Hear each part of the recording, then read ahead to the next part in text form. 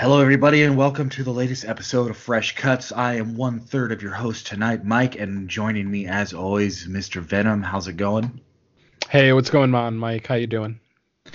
I'm doing well, ready to talk about a movie tonight that could be polarizing, although I think not between the three of us, but it's going to be interesting with our recommendation part, because Yep.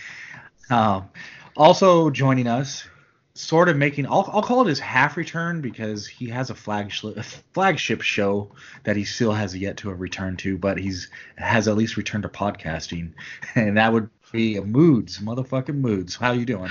I'm doing okay, man. It's been a rocky fucking road, and I'm sick on top of that. But I quit 22 shots, man. I totally just threw in the towel. I decided I'm just gonna continue on this show. No, for real though, it's just the way shit's been working out for me right now, and recording 4 or 5 hour shows just doesn't fit into my schedule. But this is a lot easier to do. So once again, I am very happy to be back on the show, and especially talking about this film tonight. Yeah, I was fucking hesitant to when I was trying to put this episode together before I think you chimed in that you had seen it, and I was putting it together, and then JP was like, "Oh, we're gonna be doing that movie." I was like, "Oh," and then that was like right about the time when you were like, I can't remember if you reached out to me or I reached out to you, but I kind of put it together that you would come on, and I was like, "Oh shit!" Like, he hasn't yet gone back to 22 shots yet. And then JP was like, "Is he leaving our fucking show for years?" I was like, "Dude, it's just a Fresh Cuts episode." But wait till Jeremy hears that I'm actually on this. He's gonna fucking lose his mind. I know I should be like, quick change. We're talking 1972 movies tonight. Yeah, exactly. But what we are really talking about tonight is a movie called Hagazusa. Agazusa, yes, silent H, right? I think you told me that. This is a great synopsis on IMDb. Ready? Paranoia and superstition in 15th century Europe. Dude, That's not even a sentence. that shit cracked me up too, man. Because when I found out about this film last year, I went on to IMDb and read that, and I was like, "What? That's it? Yeah. That's all I get?" I still ordered the Blu-ray, but I was going to say, Mike, you should probably just scroll down and read the storyline. It's a much better synopsis. It's on IMDb. Yeah, just scroll down. Yeah, there we go. Yeah. All right. The dark legend of the young woman Albrun and her struggle to preserve her own sanity, and tries to explore the fine line between ancient magic, faith, and madness at a time when pagan beliefs in witches and nature spirits spread fear and terror in the minds of the rural population. If that sounds like it kind of mirrors a movie from a couple of years ago called The Witch, you'd be correct. This does have many shades of The Witch. In fact, I was listening or reading an interview about this movie from, I can't remember who actually did the interview, but he stated that the director, when he was making this movie, when they were in the process of making it, The Witch had like just come out, and he wasn't mad, but he was kind of frustrated, so he actually changed the name, because I guess the original name was Hexen. That's what it was going to be called, but he felt that because The Witch had already come out, that was too close to just straight up being called like a witch. So he changed it to this, because this is a more kind of, at least for me, I mean, I guess if you're not familiar with the European lore, Agazusa is more of an ambiguous term that you'd have to actually look up and figure out what the hell it means. But that is the German word for the witch's curse. Yes, and this movie is actually subtitled "A Heathen's Curse," so it kind of gives you the definition within the subtitle. So there you go. Yep. And if anyone watches this and hates this movie, the one thing, and this isn't really a spoiler, don't worry, but the one question that this movie will answer is from the movie It Comes at Night. Well, this one tells you what comes at night. It's the Jews, the heathens, and anyone that doesn't have Christ in their heart.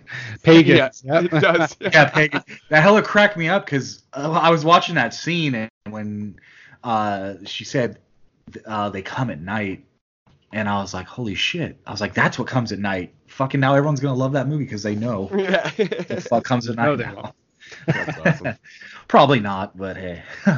Okay, so we got the synopsis out of the way, so we'll do what we always do and start with general thoughts. So Venom, what are your general thoughts on Agazusa?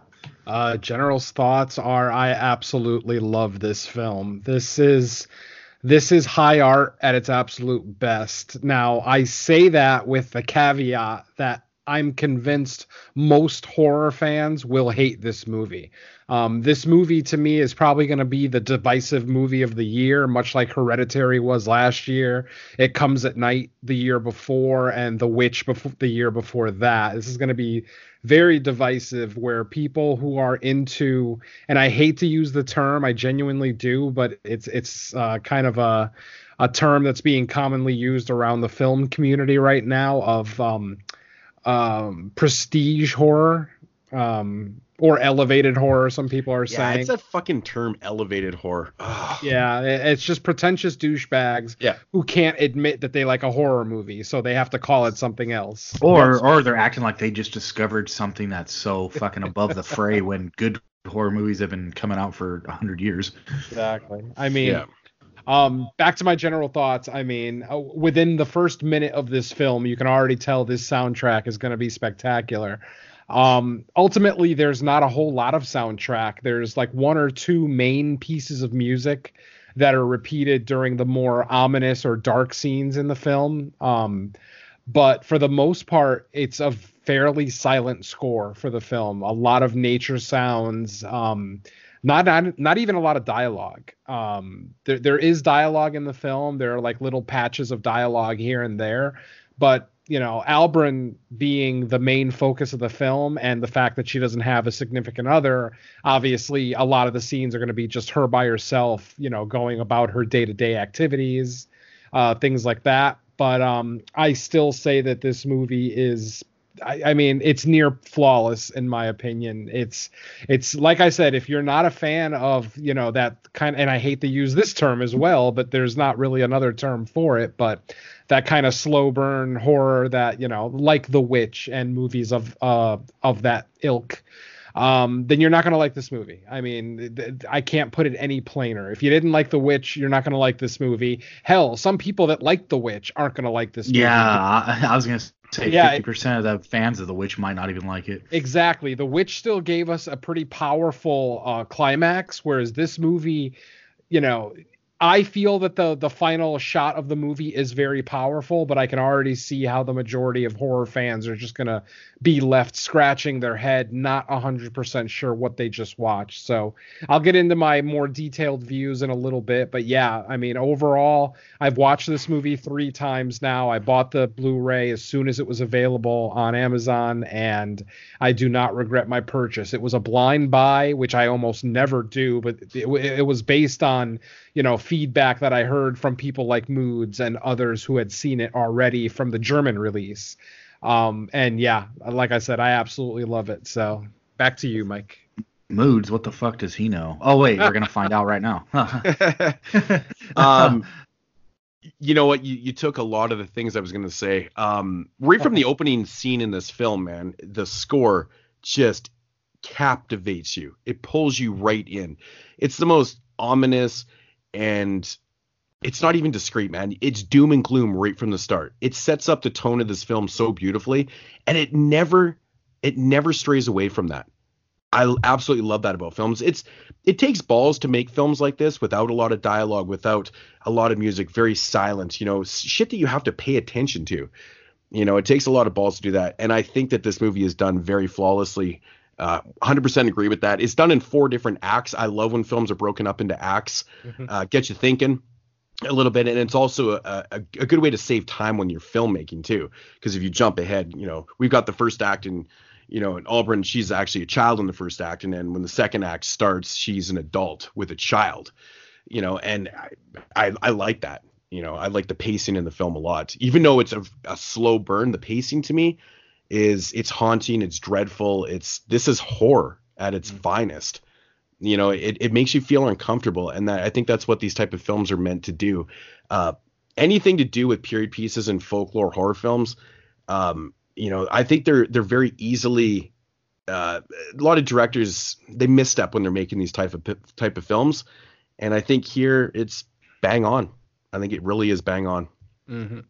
Cool. Well, I hate to make this a fucking French kissing fest where we're all fucking in line, but I fucking loved it too. I actually just watched it for a second time before we recorded, and I liked it more the second time than I did the first. So, sometimes when you get kind of like these slow moving films, you come away from the first viewing like you might like it or not like it, but you might missed out on some things, or there's some things you weren't sure about, some things that could have gone either way. And my second watch, it just helped me put more pieces together. I felt a lot of the things that I wasn't sure about, I was able to reinforce my opinion one way or the other with the second viewing. Like has already been mentioned, a lot of the dread in this movie is conveyed through the score. It's not an overpowering score, but when they use it, it's very deliberate. We get a lot of close-ups of the main actress's face just exuding fucking terror, and it's justified once we get into what's going on in some of those scenes. I think this movie, it's an hour and 42 minutes of dread and creeping death. It constantly feels like something worse is coming around the corner at every moment. Like Mood said, there really is no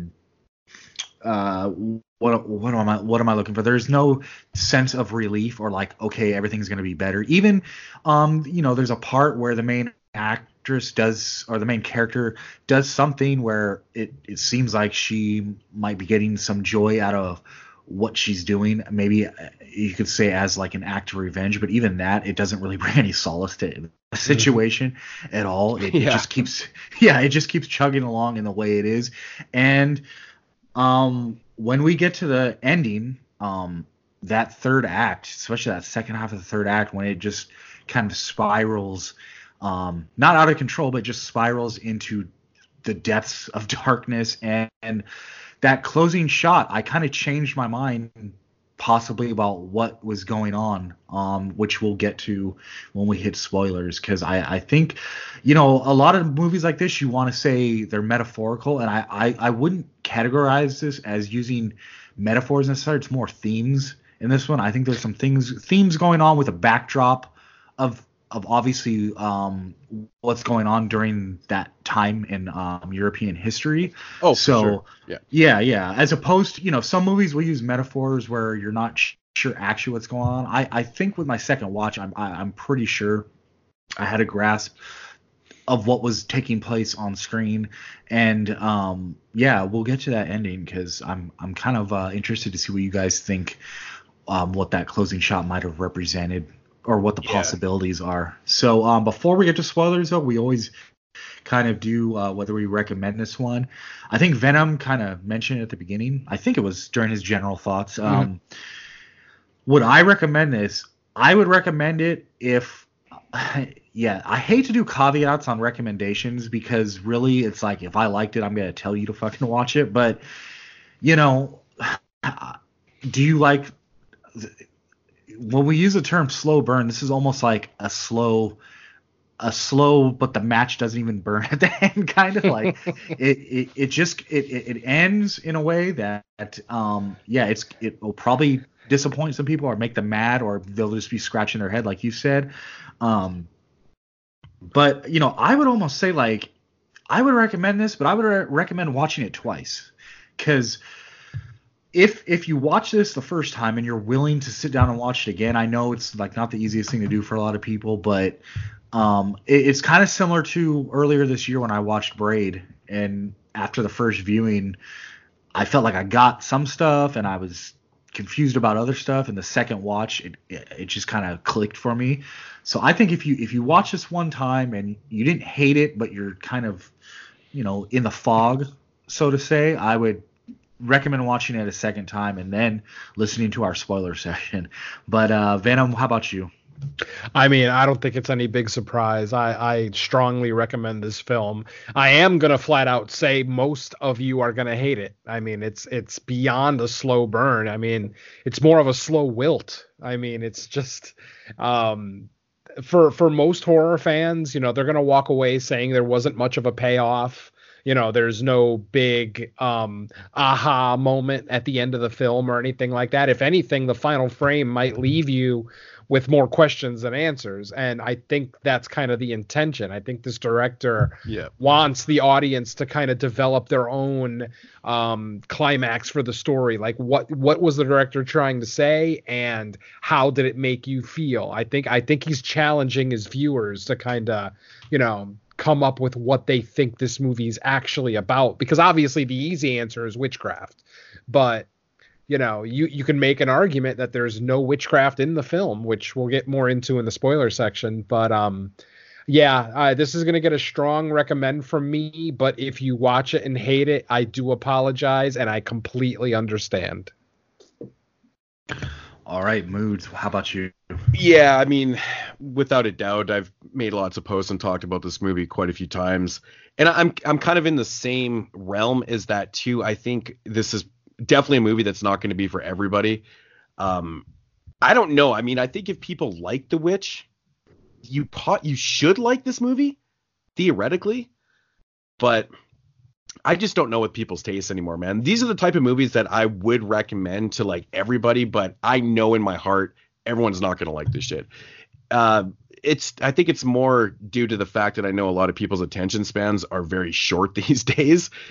And this is one of those movies where, combined with a very ominous feel, and a very, just that overall dread and just not a lot of dialogue and stuff, I could see it losing people's interest, even though they do like what they're seeing, because the cinematography is absolutely brilliant. I mean, right from the opening scene in this, that between the score and just the cinematography, it sets up the isolation feel so damn well in this film, and it's not cheap. It doesn't fucking pull any punches. It doesn't try to, pull those fake ass jump scares and shit like that. And it holds its own so fucking well from, minute 1 to, 102. I love that about films, man. I couldn't recommend it enough. So, knowing that you're not going to get any of those big type of scares. You're not going to get these big, crazy, flashy scenes and shit like that. It's pure dread, man. And that's, in my opinion, the best type of horror. The shit that is visually fucking you up, psychologically is draining you when you watch movies. This shit is what I live for. I mean, every once in a while, I like watching a popcorn, brain dead fucking, slasher film and shit. I mean, I love that type of shit too, but this is the type of shit that, I wish more people enjoyed. It's unfortunate, but I can't recommend it enough, man. I really can't. So give my highs. Yeah. Cool. Yeah, sounds like it's all 3 recommendations. So now if you're listening to this, you have to watch it, because if everyone recommends it on the show, that's the rule. You have to watch it. So we're going to hit spoilers now. So if you haven't seen it, I recommend stopping and coming back at a future time. But for such a slow-paced movie, it would still make some kick-ass driving totals on Joe Bob, wouldn't it? Because it would make for a funny-ass list. Just put it that way.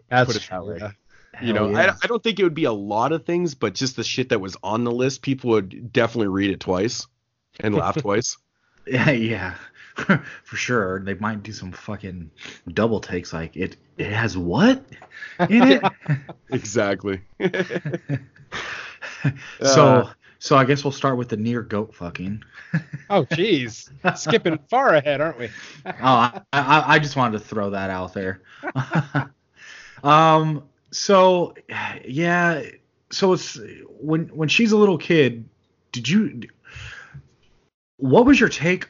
Was it that the mom was a witch and like putting something on to protect, or that, because it definitely had, obviously during the spoilers, I'll probably do some comparing to The Witch, because it mirrors like a lot, especially my second viewing. I saw how like a lot of the events in the movie, while it's done in a masterful way all on its own, just because of the nature of the two movies, they do mirror some stuff. And I think in the beginning of this too, they're pretty much like cast out from the village, right? And they're living on their own. they're definitely ostracized from the village and stuff like that. Now, if they are isolated for the reasons that they are witches right off the bat, I mean, there's an argument there that they were witches and then they were put out there in isolation because, you know, they're heathens and shit. But there is a moment though. I mean, that's the appearance that you take from the first probably 20 minutes of the film. But then there's a scene where, you know, the mom actually goes outside and she sees, you know, those people standing there, or whatever the fuck was standing out there, you know, with the horns and shit like that. And then she falls ill right after that scene. Now, there's an argument right there that they actually, okay, so here's the argument, that they were witches and their family and shit was cursed the whole time, the heathen's curse, right? Or they were, you know, sent out there for whatever reasons, and then they were cursed by those people that showed up. Because, I mean, maybe the timing's coincidental in the film. I don't know if that's the director, what he was trying to do.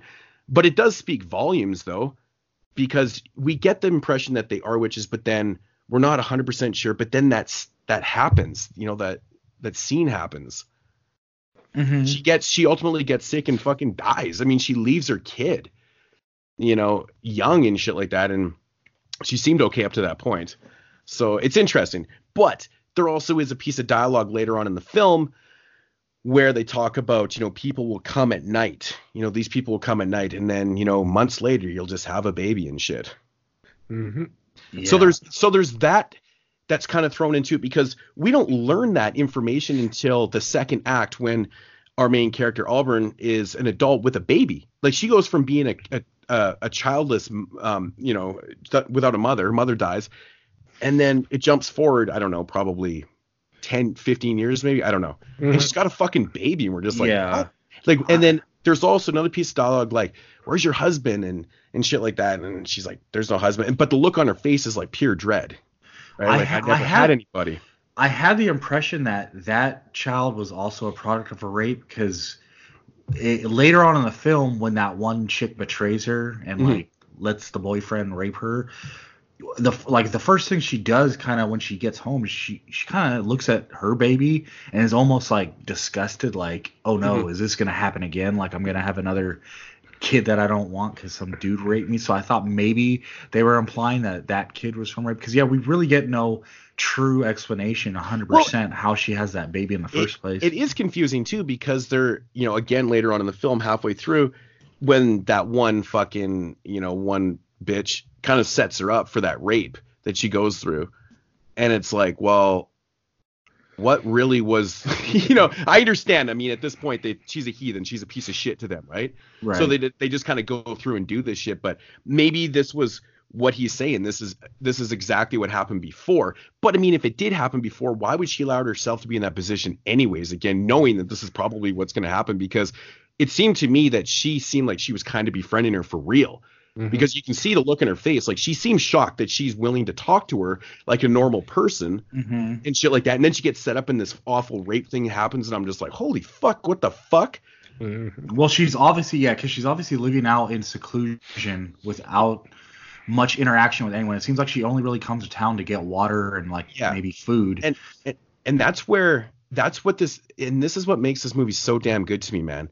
The setup of isolation and being ostracized is a crazy fucking thing, because isolation does enormous things to your mentality.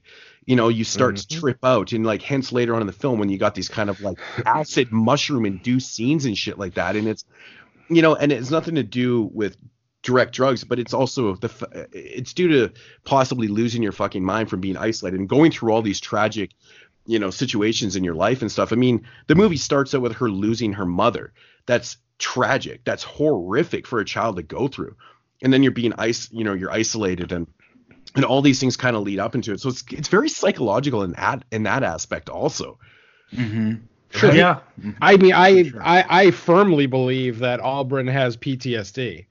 I mean, some of her I think so. I mean, let's talk about the rape scene. I mean, she allows it to happen without fighting in any way, shape, or form. And her quote unquote friend Swindon is laying right there, whispering to her why it's happening. Yeah, it's like, you stink, you people fucking stink. I was like, oh God, it's so filthy. I mean, it could be, as far as the main character Albrin goes, it could just be, since childhood, the way she's been treated by the town, it's been drilled into her head so much that she is a piece of shit that by that time she's just zoned out in mentally. Where I think that's that's an incident that happens that kind of leads into the third act, and I think the way the third act plays out is because that's kind of the breaking point, because she kind of has a revenge moment where she kills this rat and she puts it in their drinking water and she fucking pisses on it. The plague rat. Yeah, the plague rat, exactly. But and that's a brilliant thing that the director threw into the film, because at this time, plagues was fucking huge, man. She knew that was gonna fuck some shit up, man. And that's actually quite brilliant. The pissing on the rat in the water was just the icing on the cake. She didn't really need to do that because piss is sterile, man. It doesn't do anything. Right? Exactly. But I just thought that was kind of an interesting. I mean, that's actually what I thought mother died from, was the plague, because she was healthy and then out of nowhere she's got these blood-filled sacs all over her body. That's the plague. I mean, it's fast. It's not. You don't suffer from the plague for long. That's for sure. Yeah, I know. I thought about that too. And that's why I got confused about it, because, like I said, when those figures showed up outside of her place and she got sick right after, the next scene, she was sick. So I'm like, is that connected? And I thought the plague thing too, because those lumps in her armpit, dude. Both times I've watched the movies made me gag. Yep. I don't know what it is, man, but those effects on there. And the doctor touching them with no gloves. I mean, not that there was gloves then, but still some kind of protection. Absolutely. So gross. So gross. But. Yeah, my take on the film is that they were not witches, but that they were so incredibly ostracized by everyone that they just accepted the fact that that's how they were looked at. And when it comes to Albrin, especially when you get to chapter 3 and 4, I think she genuinely believes she's a witch, just because of people browbeating her with that information and everything else. And I don't know. I feel like she thinks she has more power than she actually does. And then, of course, that scene comes on, and it's once she starts carrying out those deeds, it's because she believes this is what I am now, or something like that. That's what I'm thinking. That's why I think she has PTSD. It's a form of PTSD. Yeah, for sure. She's just been so browbeaten that she believes a lie.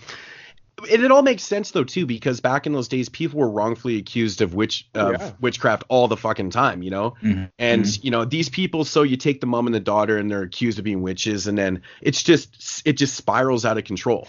Yeah, right? it definitely can be looked at as a commentary on the power of perception. How it doesn't 100%. Matter. It doesn't matter. Reality doesn't matter if perception has convinced people otherwise, because they basically are isolated and secluded out there. And even when she's a little, it starts when she's a little girl, and it just continues so through basically all her life.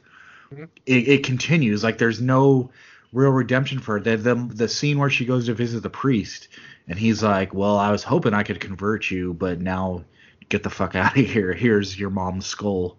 That was weird, because he makes a statement about all impurities need to be cleaned or wiped from the earth or something along those lines, and then he gives her the skull. It's almost like he was asking her to get rid of this or do something with it, or I don't know what. What was he implying there? Was he literally just giving her the skull to get it away from them, or was he asking her to do something with it?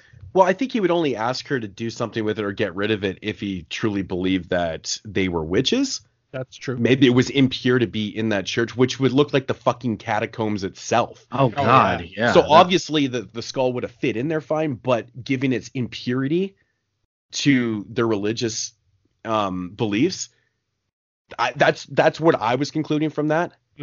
It's just, it was impure and it couldn't be there. So get rid of this shit. And obviously when she takes her mom's skull or whatever the fuck it is, and sets up a shrine. I mean, this is adding to her PTSD for sure. And the belief that she's a witch. I mean, when Swindon walks into her house, 100%. She's got a human skull in the corner and she's got a goat skull on the wall. Yep. It's like, are you advertising that you're a witch? But that explains why she pisses on the rat too.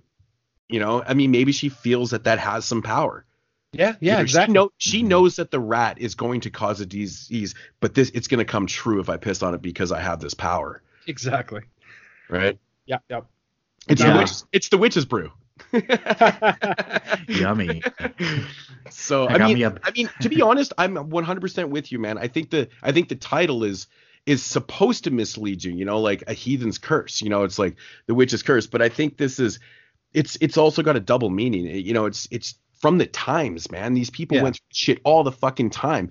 People were ostracized. You're a fucking witch. And then this is the story of normal people that had to go through this shit, and this is the end result. Well, yeah, and the title is kind of flipped in the movie because really it's the fucking townspeople that are the heathens cursing her. Right. They're cursing her a life to fucking dissolution, isolation, and it's really them that are projecting shit onto her to where by the end of it, she has bought into it fully. That's the power of suggestion, It's like somebody suggests, you're like, oh, that guy's a homo, and then everyone's like, that guy's gay. It's like, dude, like people just believe shit, like that person's a witch, it's like, oh, she's a fucking witch. Everyone just buys into it. Nobody fucking has a mind of their own. That's what happened back in this. That's why there was like thousands of people that were burned at the stake and shit. It's like, she's a witch. Okay, she's a witch. Yeah, how little it took to like talk people into it. I mean, look at the kids. I mean, they show up. There's a scene where she's walking by with water and stuff, and they're throwing rocks at her and shit. And the kids are just, they only do it because they were told that she was a witch. They don't fucking know shit. They don't even care. They just want to do it because they know they can get away with it. It's just. And really, like, half the shit from that like era in time, you were almost considered a heathen or a witch merely just for breaking the fucking rules. Like you weren't even ever caught doing anything supernatural. Well, even for obviously different, even for looking different and being from the wrong family, or just being a single mother. Yeah, there was so many reasons why people were just, given the label of being a witch and stuff. It's crazy. Just because maybe they didn't believe in. They weren't part of the majority, they weren't these Catholics, they weren't this, these Christians and stuff, and maybe they just kind of believed in their own thing and automatically like nature. Automatically you're a witch. I mean, because if that's the way it was back in those days, if you didn't believe in what the majority believed in, that was bad.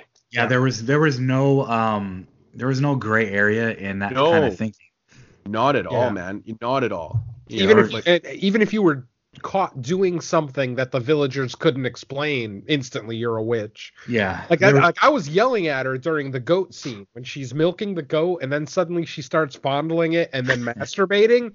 I'm like, you do know that if a villager walks up to you right now, that's it. You're a witch. You're masturbating with a goat. Yeah. I mean, and that's the 100% product of isolation and having no contact with, any her love interest became a goat. Yeah. And that's the she was fucked up thing forced to do it. Yeah. Yeah, that's a fucked up thing because her biology is going to have her, she's going to have like the sexual urges just because of, biology, but she doesn't know how to properly act out on them or focus, and she just gets turned on by fucking milking a goat.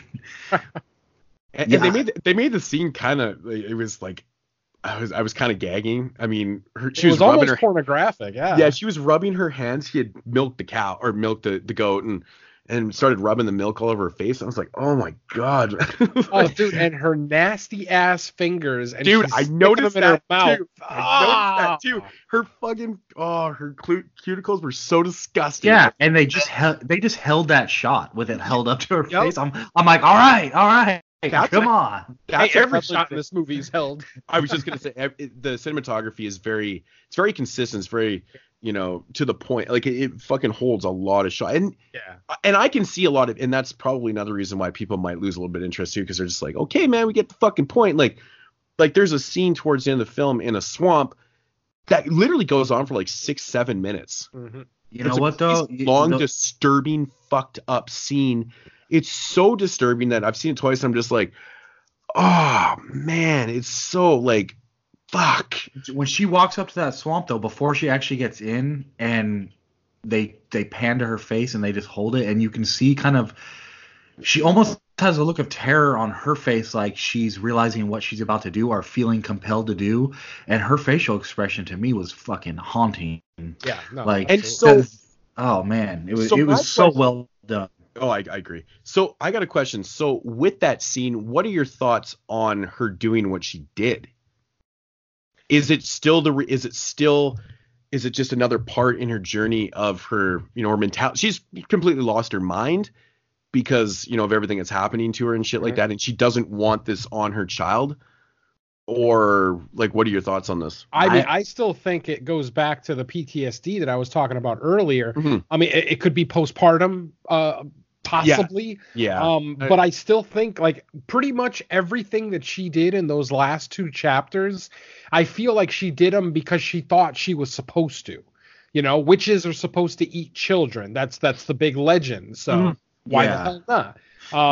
Witches are supposed to consort with goats and snakes. Yeah, so why the hell not? Yeah, like if you I go thought back, the same thing. Yeah, I was gonna say this is another thing where it kind of mirror. Well, it doesn't mirror, but it reminded me of the scene, in The Witch, like after the baby gets kidnapped, and then you cut to the next scene, and obviously those witches had just killed the baby, and because like supposedly like baby fat gives them like power, so I think the scene after the swamp scene when she basically tosses her baby in the fucking soup and eats it, I think that's because at that point she's so far gone that she believes that like she's a witch and this is what she's supposed to do to get her power. Yeah, I think the dead giveaway though too, which she's probably not a witch, is that when she is eating some baby back ribs, like she's fucking not handling it too well, man. No. She's acting like she's fucking normal human, right? She's sick. She's dying. She's like out of her fucking like. So given that information, like, I mean, leading up to the very last scene, which is definitely up for debate in itself, but I mean, those are more examples of her probably not being a witch. Just completely have lost her mind. Yeah. Fuck yeah, either she's not a witch or she's not fully on board with being a witch or something. Because, there was definitely conflict when she's pulling those ribs up to her mouth. She's not enjoying it. He's right, though. He's right. Like, witches, eating babies, like that's an old tale and shit like that. You get power and you can elevate your status and all that type of shit. Like, there's a lot of things that come with the babies and stuff. And she obviously knew that somehow. I guess trying to figure out how she would know that is kind of interesting. She was also tripping out on mushrooms. Was she though? Because I thought she had eaten a couple. Yeah, she ate one. She ate one mushroom, but nothing psychedelic happens. Like they even show her POV shot of her looking straight up into the trees, and I was looking really close. I'm like, is there any trails? Is there any doubling? Is there something going on to imply that she's tripping? And there was nothing. Well, I thought maybe it just had maybe taken some time to take an effect, because after she's back at her house, unless I'm thinking of something out of order where like she's kind of on the floor and like the fucking colors and sound, and then she sees her mom and she hears the fucking laughing. Okay, that's not right after she eats the mushroom. I mean, it could be right after, but I mean, mushrooms don't take that long to go into effect. I mean, mushrooms are like 30-40 minutes at the most. I mean, granted, she only ate one piece, but that's one thing about this movie though, man. Like, trying to figure out the time stamps on things is like completely just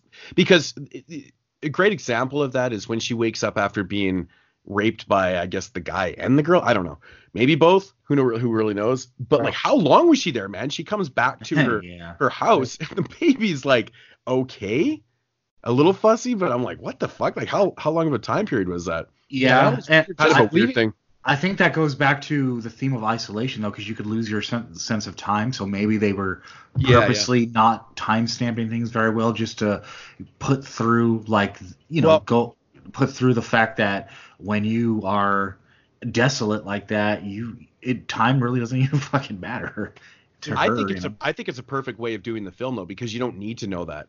I think it gets you thinking. It keeps you kind of on your toes. And you're like, holy shit, like, this is insane. But I did want to note, though, I think when the psychedelic shit starts happening, when she's out in the woods and, shit's like, the trees are kind of moving and, the forest is all fucked up and shit. That was after she had a conversation with the priest. And like, does that have anything to do with that? Or just the sheer thought of, him giving her mom's skull and saying, do you think that was kind of like the last straw that really just fucking completely broke her mind? set. Could have been, like possible. power of his because it is suggestion. convenient timing that he just had this conversation with a deep person, and maybe she's having this like this inverted psychological fucking revelation or some shit, and it turns into this apparent, acid trip, mushroom trip, psychological, something induced. I've seen it twice and I've thought about it both times. It just seemed like it was interesting timing that came right after that scene. Yeah. So I think it has something to do with that. I don't know. I mean, it leads back to my theory, the PTSD theory. Yep. Yeah.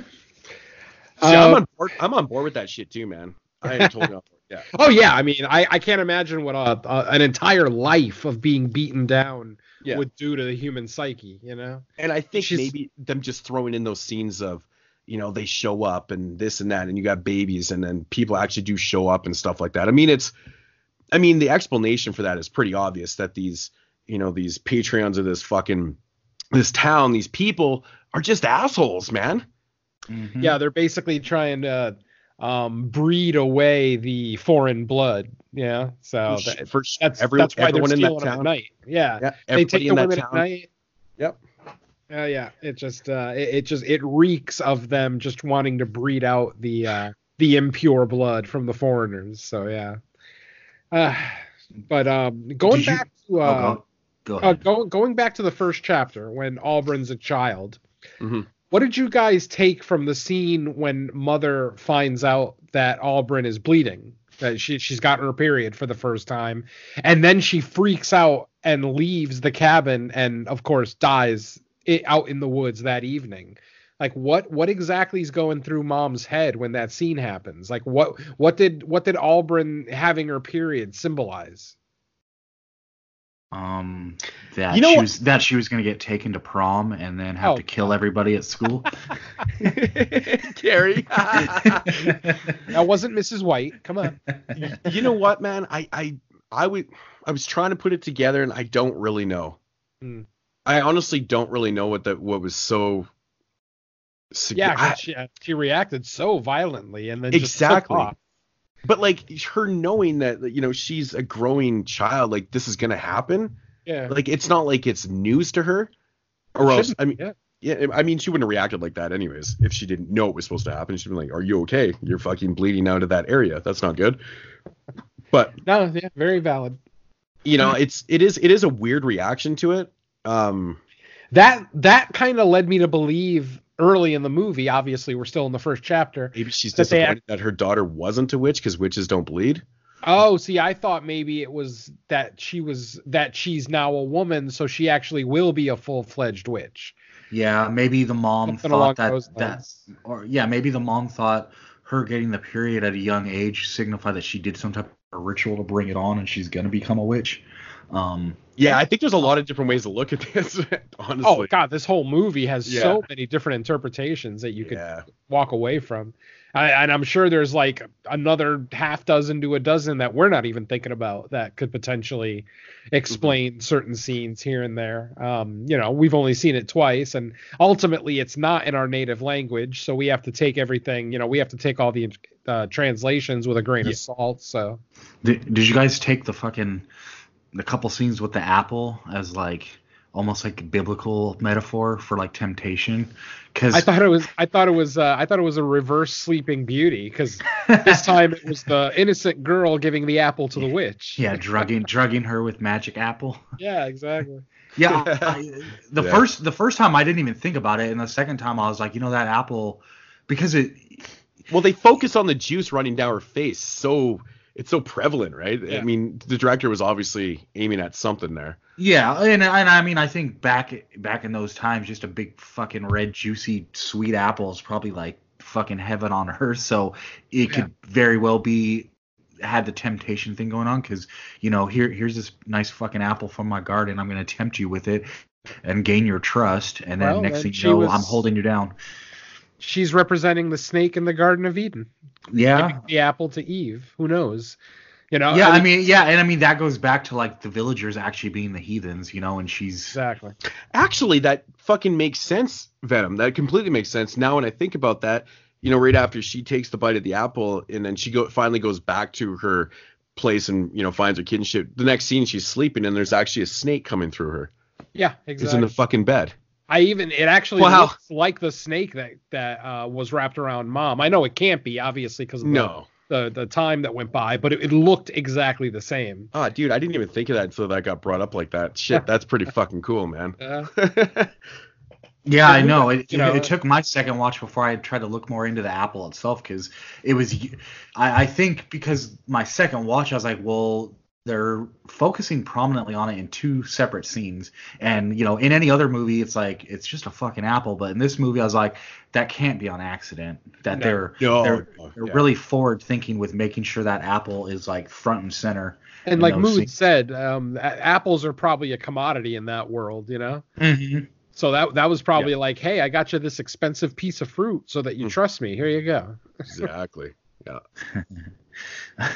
So, you guys want to talk about interpretations of the end, or even leading up to it?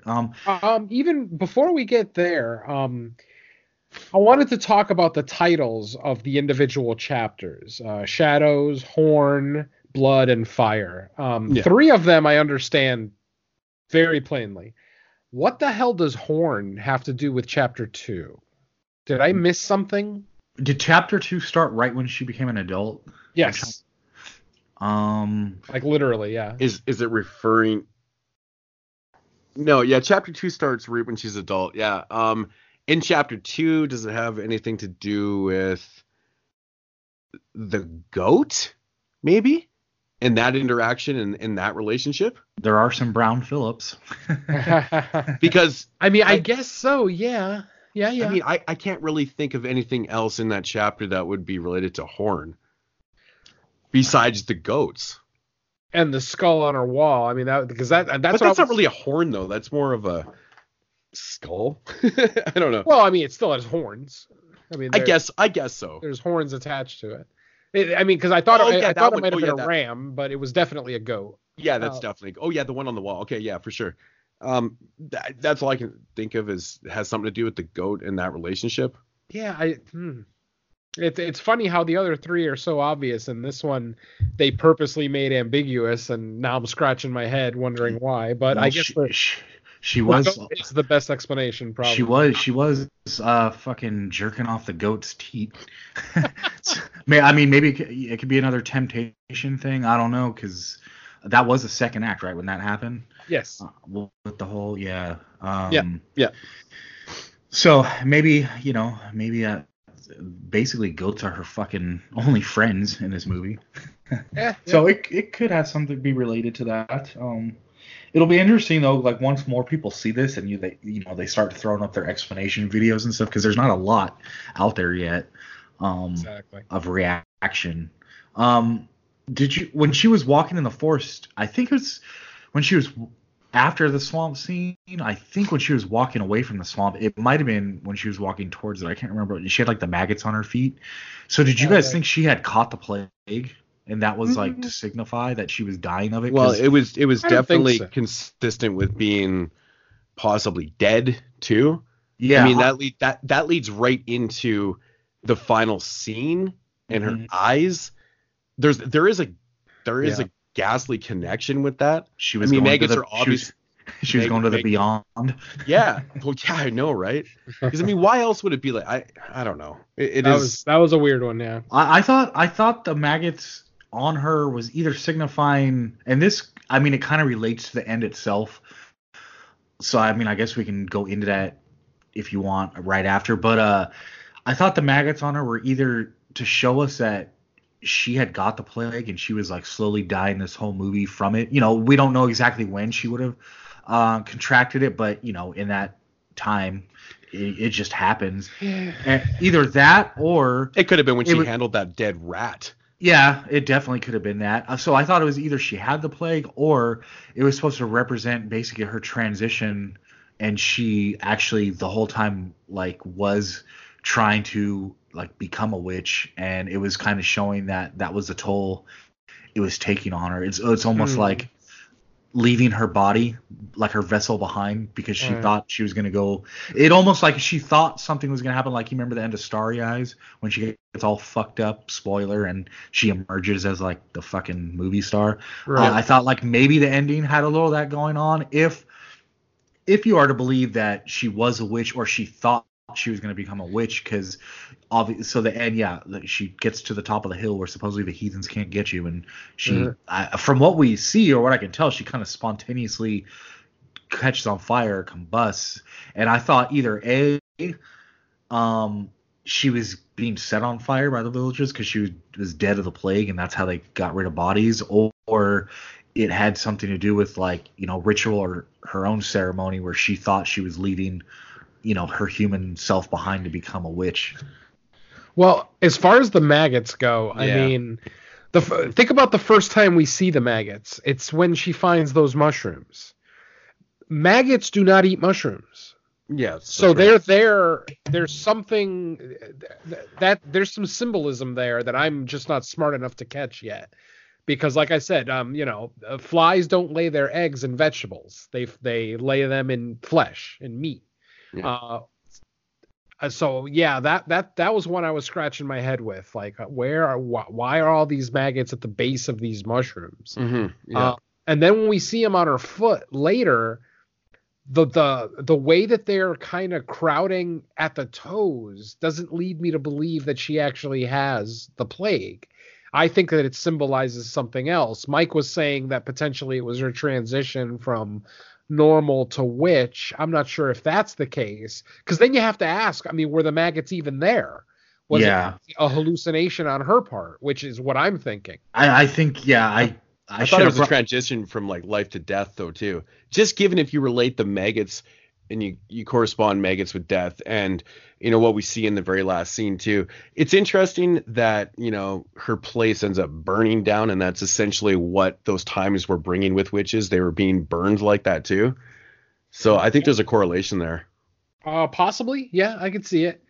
I was thinking that she probably set the fire herself because don't forget, right before that, she saw the image of her mother and it scared the shit out of her. Like, she ran out of that place as quickly as possible. Mm-hmm. She runs out into the woods. She falls over. That's when we see that her eyes have now glazed over, mm-hmm. Which is a whole nother level of symbolism that I'm still kind of wrapping my head around. Yeah, me too. And then the very next thing we see is the cabin burning from afar. We don't even get a close-up shot. It's like a long-distance shot. So it's like, I'm not even convinced she's in that fire. I mean, potentially, yeah.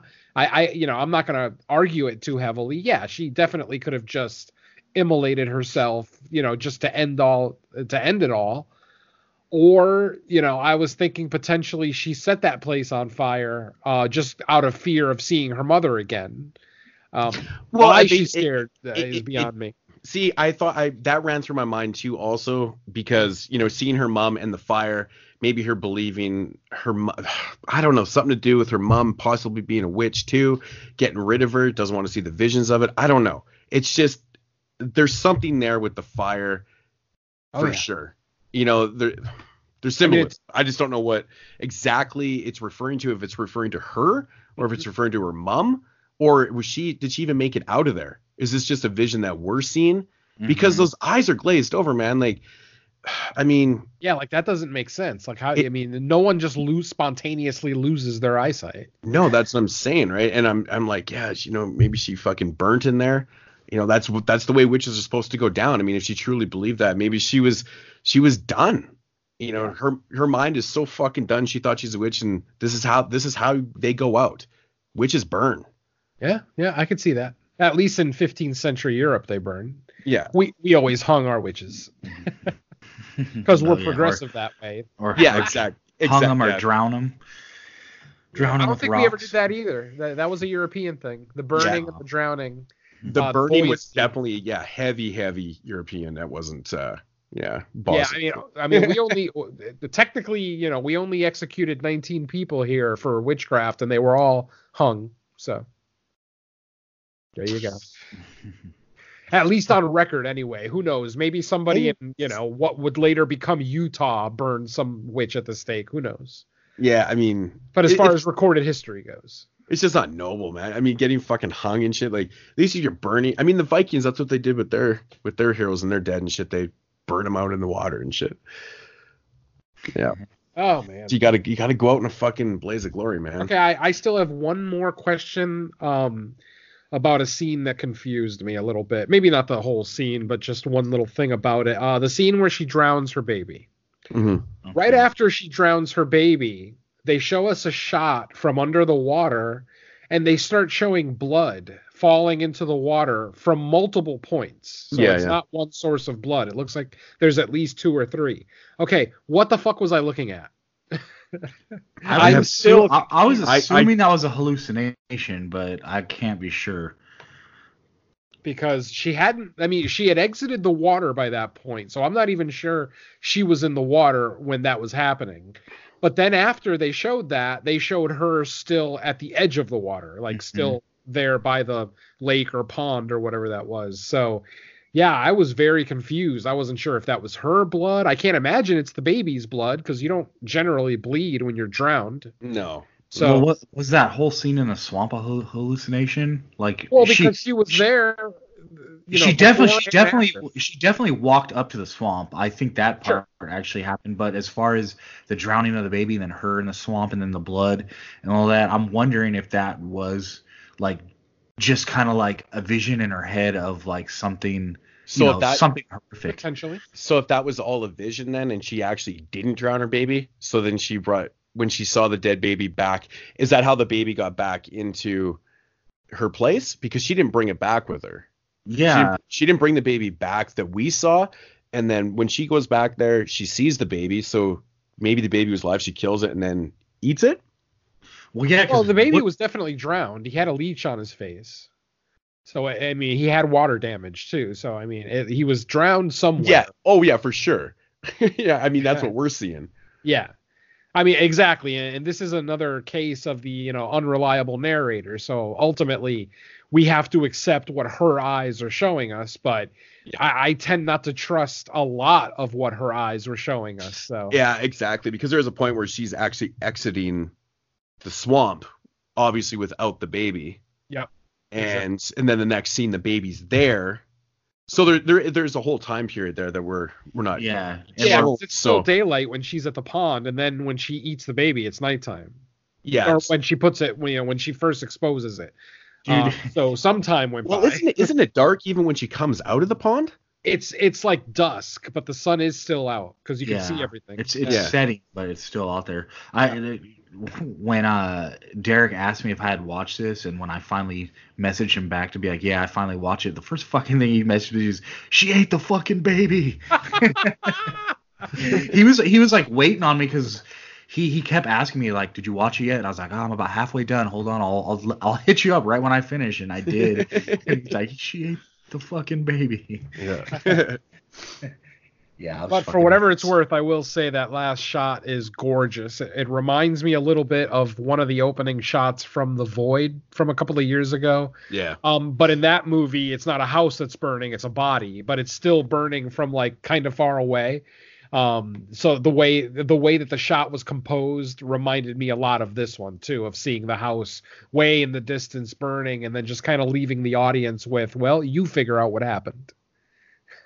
Yeah, which I'm totally okay with. Don't get me wrong. Yeah, for sure, man. I'm definitely not one of those people where, if I don't fully understand the ending, I'm like, man, that movie fucking sucked. I need like that drastic payoff, spoon fed. Yep. But I think there's multiple meanings to it, probably interpretations. Who knows? You're more used to JP and only his interpretation is correct. It's pretty true. He's like, no, you don't understand what I'm saying. I'm like, fuck you, I understand. No, the funny thing about JP is that if we had the same interpretation, he would purposely change his interpretation just to argue with me. I feel like that sometimes too, actually, when we're chatting in some of the groups that we have going. I feel like he's contradictory just to be contradictory. Yeah. It's been an ongoing joke for years on that show, man. People have left comments or be like, I think JP argues just for and it became a joke. I used to say that all the time on the show. I'm like, dude, you're arguing just to hear yourself argue right now, man. Come on, you are. Stop lying. Yeah. All right. Well, we've covered this pretty much front to back. Is there anything we missed that you guys want to bring up before we wrap it up? I mean, I'm sure I could talk about this movie for another hour or so just on my sheer confusion as to what happened. But ultimately, I'm comfortable with, the storyline in my head and how I perceive it. I'm not necessarily proclaiming that I'm correct, but I'm happy with it. So, I bought this movie, so I'm going to watch it many more times over the years. And who knows, maybe, maybe I'll get smarter and one day I'll just have that aha moment where, oh, I get the entire movie now. Yeah. Yeah, and it's definitely structured in a way that, with multiple watches, you can justify different interpretations. To me, there's not one absolute way, and I almost guarantee, like, when the director starts talking more about it, he's probably not gonna give everyone like an absolute either. He's gonna say, here's some themes, but otherwise it's for you kind of to decide. And I think it was made like that purposely. Well, I think it's done in a way, if you think that she's a witch, that's totally fine. And if you don't think she's a witch, and you kind of go the whole, psychological PTSD type, breakdown theme and shit, I think that's okay too. I think there's ways, and I think there's evidence to support both cases, but I do really think that, in my mind, like, I'm leaning towards that she wasn't, just based on the whole setup with the isolation and just everything that kind of comes with that.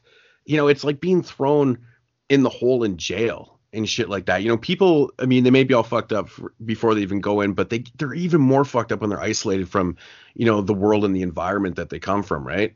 And I think that's a product of this. I mean, there's so many people, you hear cases, they were in the hole and then they just came out even crazier and fucking madmen. Like, why they even have that thing is beyond me, And I think this is a product of what happens when you're ostracized by an entire community of people, and I don't think she's a witch, man. She was fucking losing her shit. Yeah, I don't think humankind was meant to be isolated, and it shows, with many studies and evidence that it fucks you up. It does, man. It fucking 100% it does, man. Yeah. All right. Well, why don't we talk about some less fucked up things and let everyone know where else they can hear us? Except when we covered, the treatment. That was probably equally as fucked up. But Venom, I'll let you tell everybody all the stuff. All right. Well, the horror cast, unfortunately, is still on a hiatus. Fingers crossed that'll be back sooner than later. But for now, you can hear Mike and I on the Theme Warriors podcast. We actually will be recording a new episode tomorrow evening, which hopefully will be out shortly after that. You can also hear me on the Underwater Kaiju from Outer Space podcast. That, of course, is my kaiju and all things Japanese monsters podcast. Lots of Godzilla and Gamera talk on that one, so check that out. That one's on the Legion podcast network, excuse me. You can hear Mike and myself on the parent or the parent podcast of Fresh Cuts, which of course is No More Room in Hell. We just recently released episode 9, which covers the aforementioned The Treatment and Big Bad Wolves, a pair of 2013 kind of horror crime thriller type films. Both, spoiler alert, both are really, really good, but check out the episode, check out the movies, and then listen to our take on it, because I feel like we definitely broke those movies down and had a really good time talking about them, despite Corey being extremely depressed from having to watch The Treatment. Yeah. I recently joined the cast of Slice and Dice Dreadcast. We should be recording a new episode next week. On that episode, I believe we're discussing 2 films from 1982. That's going to be John Russo's Midnight and Class Reunion. What the hell's with everything in 1982? All of a sudden, we do a top 10 show, and then it's like 82 on every other show. I mean, this came out of a hat. We literally, all the hosts had like 3 or 4 movies that they picked, and literally both of Bill's picks came out. So it was just dumb circumstance, I guess. So yeah.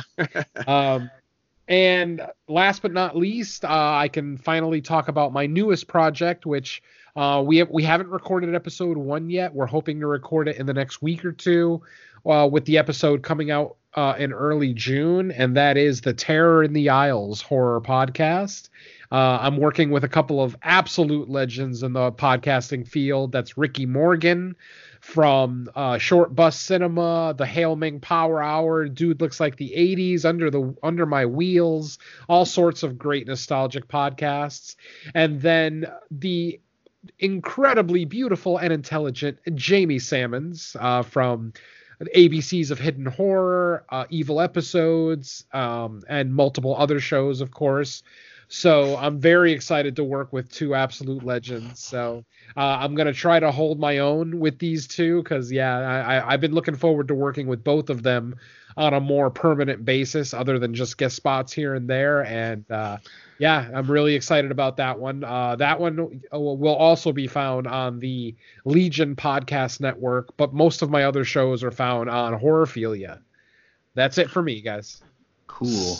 I'll just add to that, Burning for Springwood for myself, me, Gary, Hill, and Suzanne. We cover Freddy's Nightmares. We got a handful of episodes out, and I think we have a couple more that haven't even been released yet that have been recorded. So that does it for me. Moods, you currently aren't on another podcast right now, right? No. Venom, you need to start a podcast just to announce all your podcasts. Holy shit, dude. Like, I couldn't even fathom I don't know where you find the time to do it, but that's awesome that you do that. But yeah, no, currently, you can not hear me on the latest episode of 22 Shots of Moods and Horror, which I still need to put up on my channel, which is Mood 616 on YouTube. Of course, you can hear us on horrorphilia.com, iTunes, blah, blah, blah. Yeah, 159 episodes, and I finally missed an episode. I've been life sucks, man. Fucking blows. So yeah, and that's pretty much it. You can hear me on random guest spots here and there, of course, on this episode. And probably future ones, considering I am your guys' favorite guest now. I'm just joking. No, I like doing this. I like this format, man. It's so far, like, the movies you've actually guested with are fucking incredible. So that helps. Yeah, wait till you have to talk about a shit show.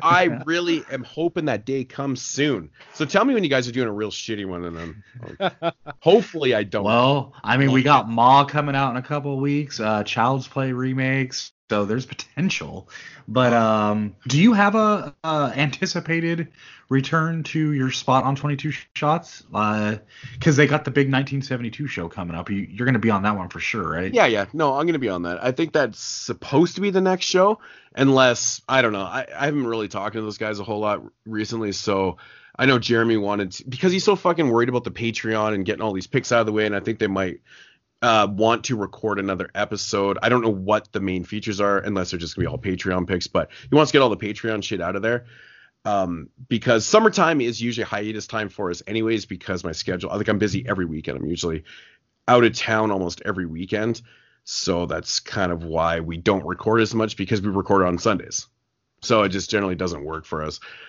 Just tell him you refuse to talk about Agazusa on 22 Shots. No, I think, I mean, that was actually planned for last month. We were supposed to do a fill-in episode, and of course shit was just not going my way, and we just kept having to postpone shows, and you know how life goes, man. Throws you lemons, man, and then they just keep fucking coming at you. There's no lemonade being made.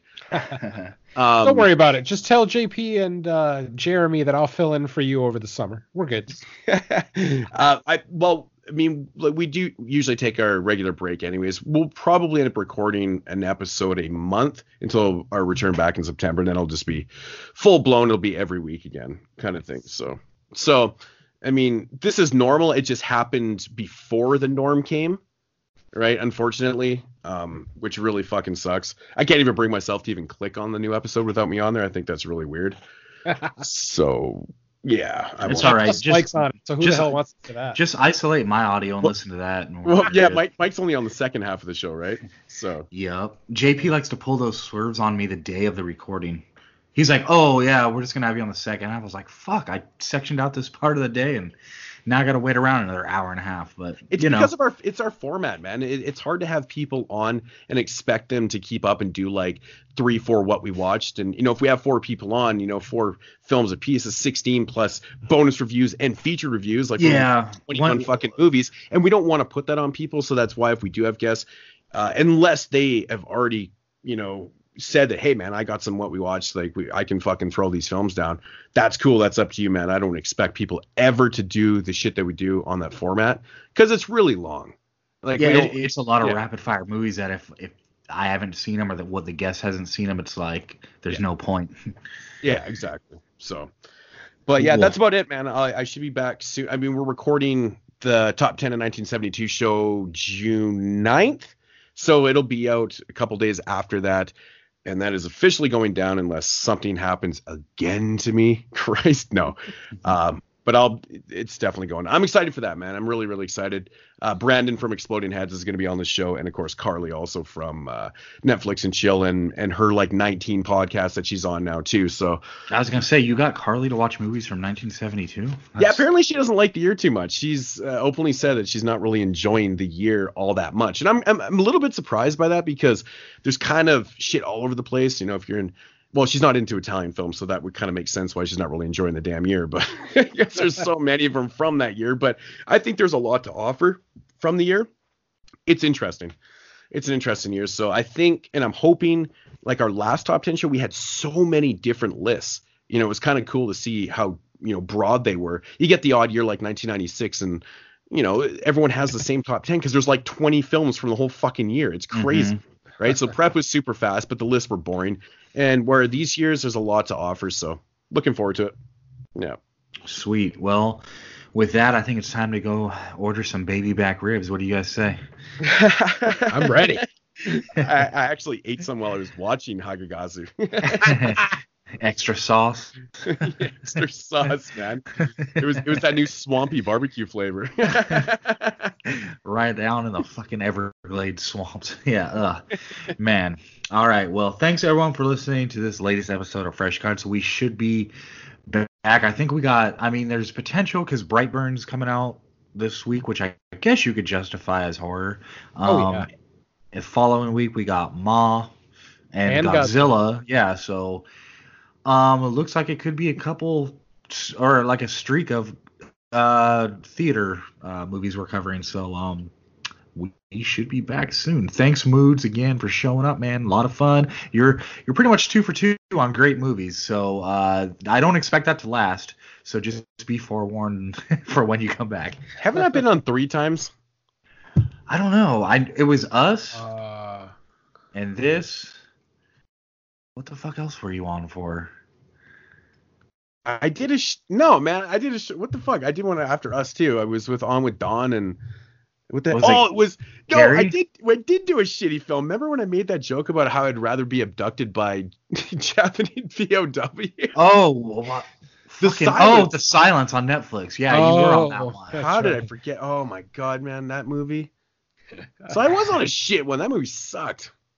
Yeah. I actually watched that again. What the fuck for? About a month later, just because I was on the fence. Oh, okay. My rating actually went up on second watch. Dude, really? I'm not saying it's a good movie. I'm just saying I enjoyed it more. So there you go. I just want to watch it again. Right? I just want to watch it again to see them go through the culvert that's right next to like the 20-foot fence. Shit still makes me laugh, man. All right. Well, now that's really going to do it for the episode. So thanks everyone for listening. We will catch you soon. Good night. Yes. Auf Wiedersehen.